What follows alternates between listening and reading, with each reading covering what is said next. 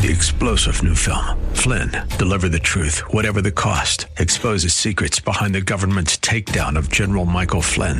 Flynn knew what the intel world had been up to. He ordered the first audit of the use of contractors. This set off alarm bells. He told the truth. He was the most dangerous person for Donald Trump to hire. They had to get rid of Flynn.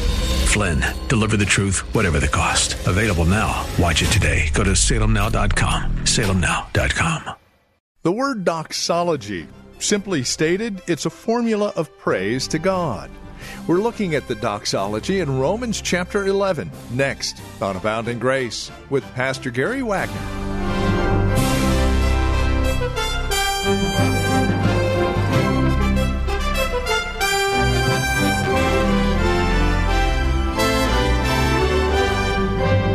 And again, welcome to today's broadcast of Abounding Grace. Here in chapter 11 of Romans, verses 32 through 36, we have a doxology, a form of praise to God. This is an extended series that'll take us through the week. We invite you to spend time with us as we explore this marvelous doxology together. How is it we praise God? The Apostle Paul gives us a great lesson. Here's Pastor Gary with today's broadcast of Abounding Grace. What he has revealed about himself and his word, then I will praise him. By praising him and rejoicing in him and magnifying his name, then I will want to obey him and please him. I will fail, yes. But that leads me back to the truth of forgiveness in Jesus. And then being forgiven in Jesus, that leads me to praise him. Then the praise leads me to make the attempt again, as weak as I am, to love and obey and serve God. So let me beg you to study this doxology. Not just to study these verses, but to study the whole context. Because we're given here an insight into the very mind of God that he has graciously revealed to us. How he wants us to relate truth and practice, doctrine and obedience. He wants the bridge between them to be adoration, to be praise, to be magnifying his name, to be joy. It is a dramatic and exhilarating doxology that shows us that the life, the Christian life, that is not lived praising God is going to be a sad life. It's not going to be a life that you will find any joy in obeying God because you're not praising him and you're not seeking him. Let me beg you again, study this doxology. Seek to praise the name of God with what he has revealed of himself. And be filled with joy for what he has done. As Psalm 43:4 says, God, my exceeding joy. Let me read to you this article from just an aged saint, it says. God, my exceeding joy, Psalm 43:4. For some time now, this verse has constantly been upon my heart. It seems like it is branded there. David was king and as such had a legion of responsibilities, decisions to make, daily counsels, family problems, personal trials and temptations, health issues, and the list goes on. But in spite of these pressing words, God was his exceeding joy. Not just a joy, but an exceeding joy. That is an uncommon joy. Not a future bliss, which must certainly is included, but a present joy that excels all other joys. We're told when the wise men saw Jesus' star, they rejoiced with exceeding great joy. And Peter tells us this kind of joy is unspeakable. whom having not seen ye love, and whom though now you see him not, yet believing, ye rejoice with joy unspeakable and full of glory. There isn't any way to describe it. There are no words. This joy can only be experienced by and through faith. It must be appropriated. One definition of the word is to take possession for one's own use. This doxology, verses 33 through 36, echoes some of the highest praise sections of both the Old Testament, the law, and the prophets. But of course, it far surpasses them, because the new covenant surpasses the old covenant. What they hoped for, we now have. So please, as we go through this, and I won't get very far today, we're going to just look at a bit about praising God. But please remember the way that this doxology serves as a bridge between these two sections of Scripture, between doctrine and Christian living. Now, I want to give to you today, and this will be the bulk of my sermon, 3 reasons, 3 sins that make us unable to cross this bridge between truth and godliness. Now, we're only going to get through one of them today. We must be aware of them, conscious of them, repent of them where they are true of us, because this bridge of praise changes everything. This is a bridge, as I said, we've got to cross. Something in my life needs to change so that I can praise God as I should. Because if I don't please Him, if I don't find my life in glorifying Him, I am never going to cross over from praise into obedience, where obedience is joyful to me. And I can guarantee that everyone in here is struggling in one way or another with some area where you know in your life God wants you to obey. Maybe God just wants you to shut your mouth and trust Him. Maybe God wants you to give up some idol in your life. Maybe God just wants you to listen to your parents and say, not my will, God. Not my will, Mom.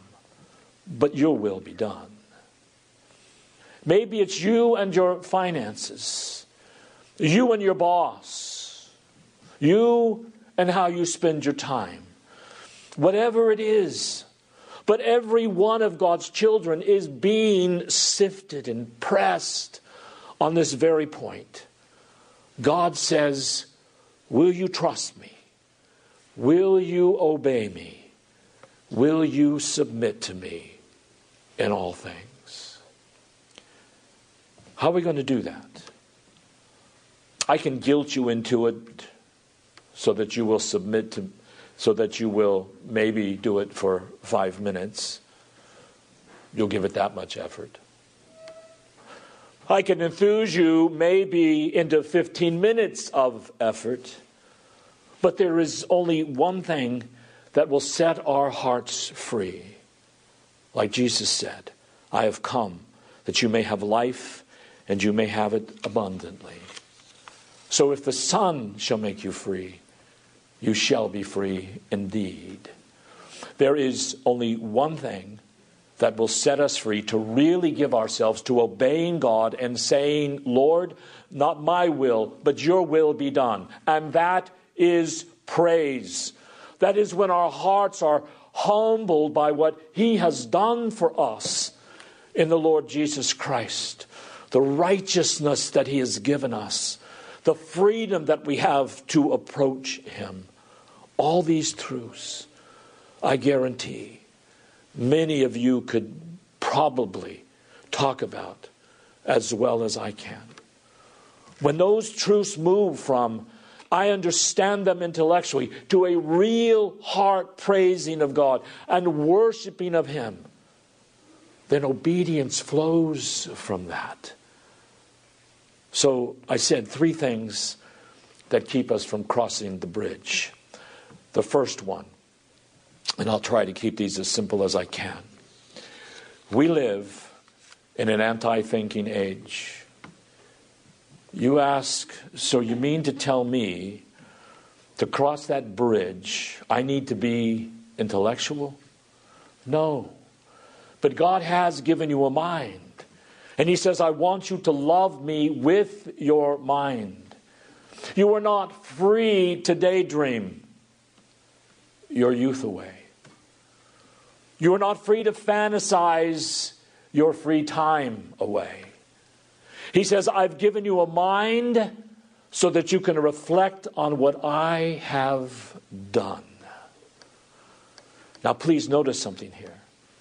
I didn't just pull these out of the thin air. Where did this praise come from in verses 33 through 36? It came after one of the most extensive, comprehensive statements of Christian faith and doctrine to be found in the Bible. Romans chapter 1 through 11.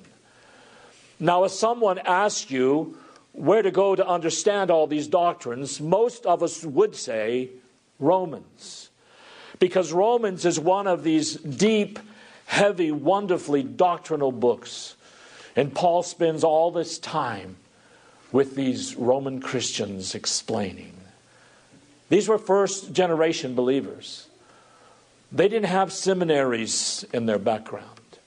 They didn't have generations of godliness. These were relatively new believers. And he gives them this full, glorious, majestic presentation of God's truth. And then what does he do? After going through all of that, he starts praising. Why? Well, because of the truth about what God has done, who He is, what He has given us in Jesus, His mercy to us. These weren't given to us so that we just have some religious ideas flitting around in our heads, so that we can simply say, well, I know the catechisms, great, but you do not truly know the catechisms if you are not praising God with your life. You see, we can both know something and not know something at the same time. We can know it at a distance.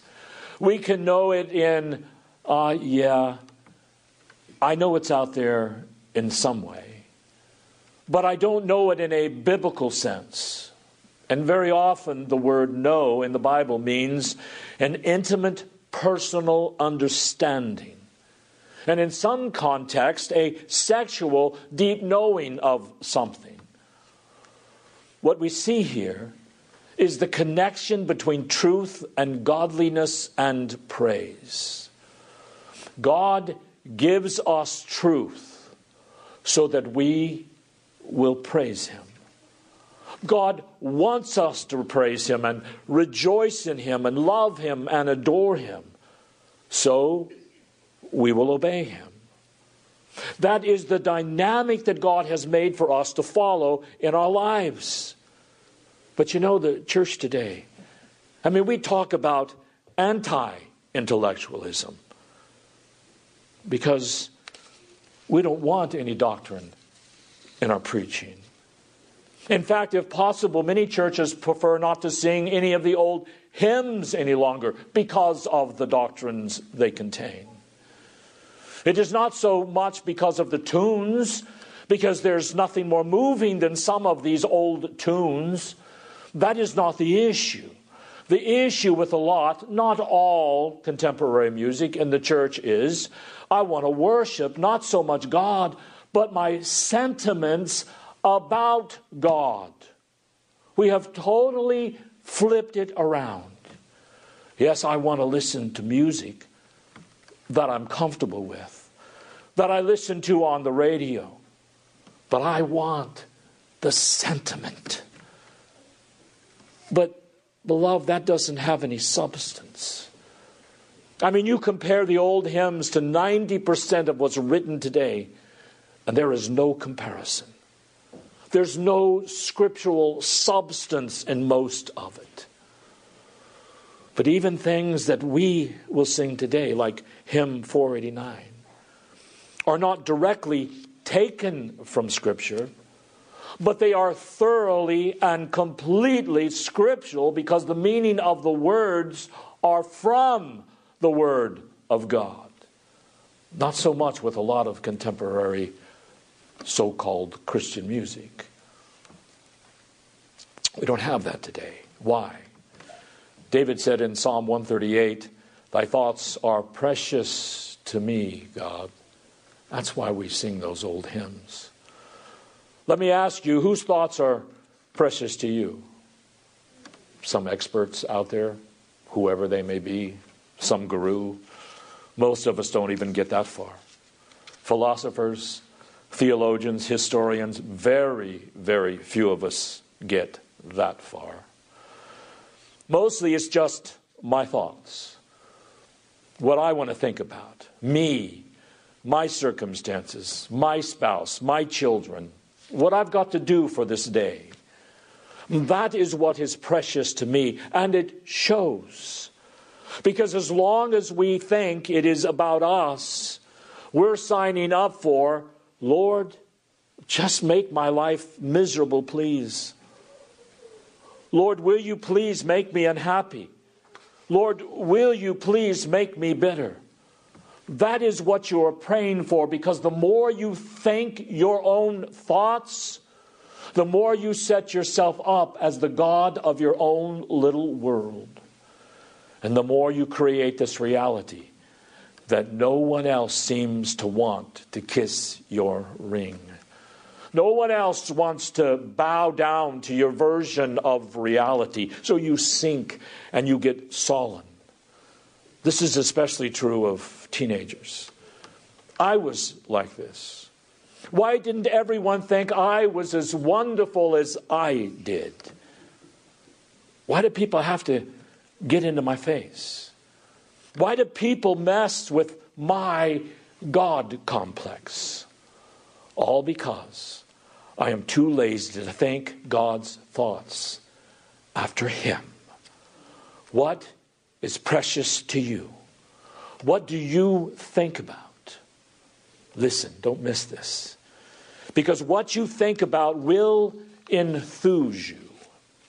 Have you ever been talking to someone and you're trying to bring up a few things, but it's like you're talking to a corpse, and then suddenly you hit upon their subject? Maybe it's sports. Maybe it's fast cars. Maybe it's a special restaurant or a special movie. Maybe it's an important current event. And then suddenly they seem to wake up. Oh, let me give you all those facts. This player hit 363. He stole 40 bases. He hit in 110 runs. He brushes his teeth with this brand of toothpaste. He drinks this kind of soda. It's like, where did this come from? You hit on his favorite subject. Let me tell you something about Christians. We are, or should be, unified in one main thing. Our subject is God, and He must be in our thoughts. What He has revealed about Himself to us. That is why we have spent over a year studying just a portion of Romans thus far. We need to know about our sinfulness, or we will never appreciate God's mercy. We need to know about the justification that Jesus has obtained for us, or we will never have confidence before God. Because through what He has done for us, we have robes. We are clothed in the righteousness of Christ, and no one can lay a charge against us. And no speck of sin holds or clings to those robes. We need to know about these things. We need to study these things carefully, like Paul does here. Notice Paul doesn't just say, oh yeah, and God made you righteous, and oh yeah, you were a sinner, and oh yeah, you're a child of Jesus, and God loves you. Let the party move on. No, he goes through these things and he gives details. He explains. He expects that we will think. Because if David had precious thoughts of God, oh, we have so many more than David did. So many more. So what do you think about? Have you bought into, I just don't want to think. I want to feel. I just want to emote. I just want to be left alone. Well, there's no worse hell than to be locked into your own mind, into your own thoughts, whatever they may be. Lust, pride, anger, daydreaming. There is nothing worse. That is why God, in His mercy, has redeemed us. He redeemed our minds so that we are brought back into the light again, His glory.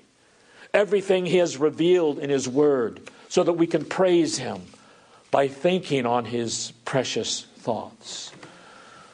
Now in 2 weeks, we're going to look at the second and third thing that keeps us from crossing the bridge. But one other thing about not wanting to think. Maybe some Sunday I should just walk in here tap dancing, or wear a bear costume, or be juggling eggs. I don't know, something. Because we think we need newness, right? It's the way it is in a lot of churches. That's why people leave churches. You know the first place men turn to when worship starts languishing for them? It is, I need to have my feelings infused again. But that won't really help. Because it is truth that enthuses the godly heart and that produces worship, joyful worship. So I want to lay a challenge before you. We need to worship God better. We need to sing out more enthused. We need to confess more knowledgeably. We need to read and confess our faith together. And it should be a loud crescendo of praise to God as we read and confess His Word. But we will never get there. And worship will never be satisfying if each one of you does not take upon yourself the personal responsibility and privilege of thinking God's precious thoughts, of meditating on His glory during the week. My friends, I can't do it for you. I'm not a cheerleader. Now, you can go to other churches, and I suppose there are worship cheerleaders there, and they do all of the enthusiasm for you. But if you want your feelings to be fixed, turn to the truth. If you want your heart to be refreshed and your emotions to be healthy, be filled with the glory of God as revealed in His Word.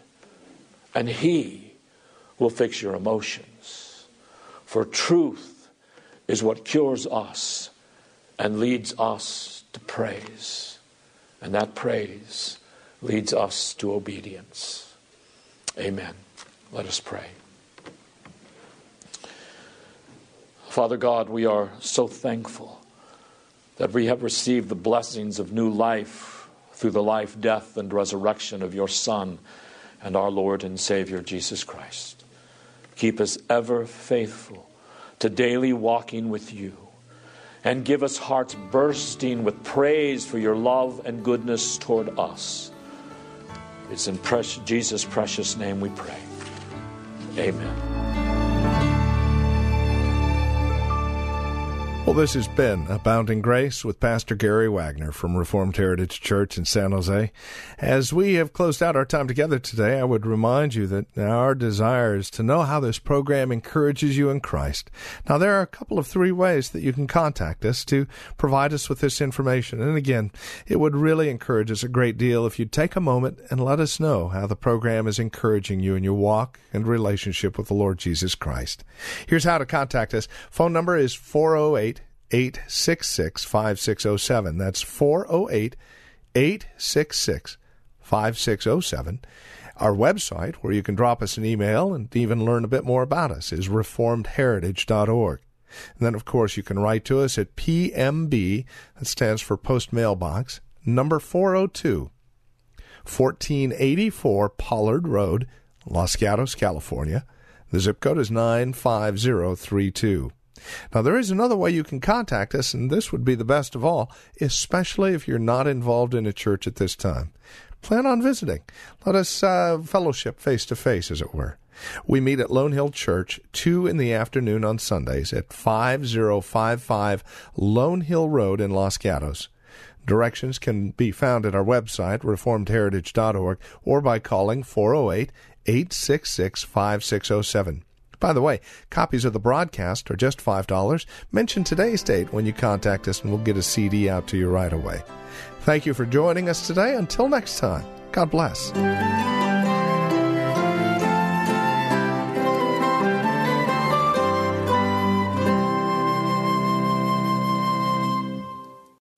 3-star General Michael J. Flynn, head of the Pentagon Intelligence Agency, knew all the government's dirty secrets. He was one of the most respected generals in the military. Flynn knew what the intel world had been up to. He understood its funding. He ordered the first audit of the use of contractors. This set off alarm bells. The explosive new documentary, Flynn, Deliver the Truth, Whatever the Cost, uncovers the facts behind this scandal. Flynn told the truth. He was the most dangerous person for Donald Trump to hire. I find out the worst enemy that I'm going to face in my life is right here in America. They took my assessment and they wanted me to change it. And I was like, I'm not changing it. They had to get rid of Flynn. With in-depth interviews, archival footage, and never-before-seen personal records of the man behind the headlines. I just felt like I was drowning. Flynn, Deliver the Truth, Whatever the Cost. Available now. Watch it today. Go to salemnow.com. salemnow.com.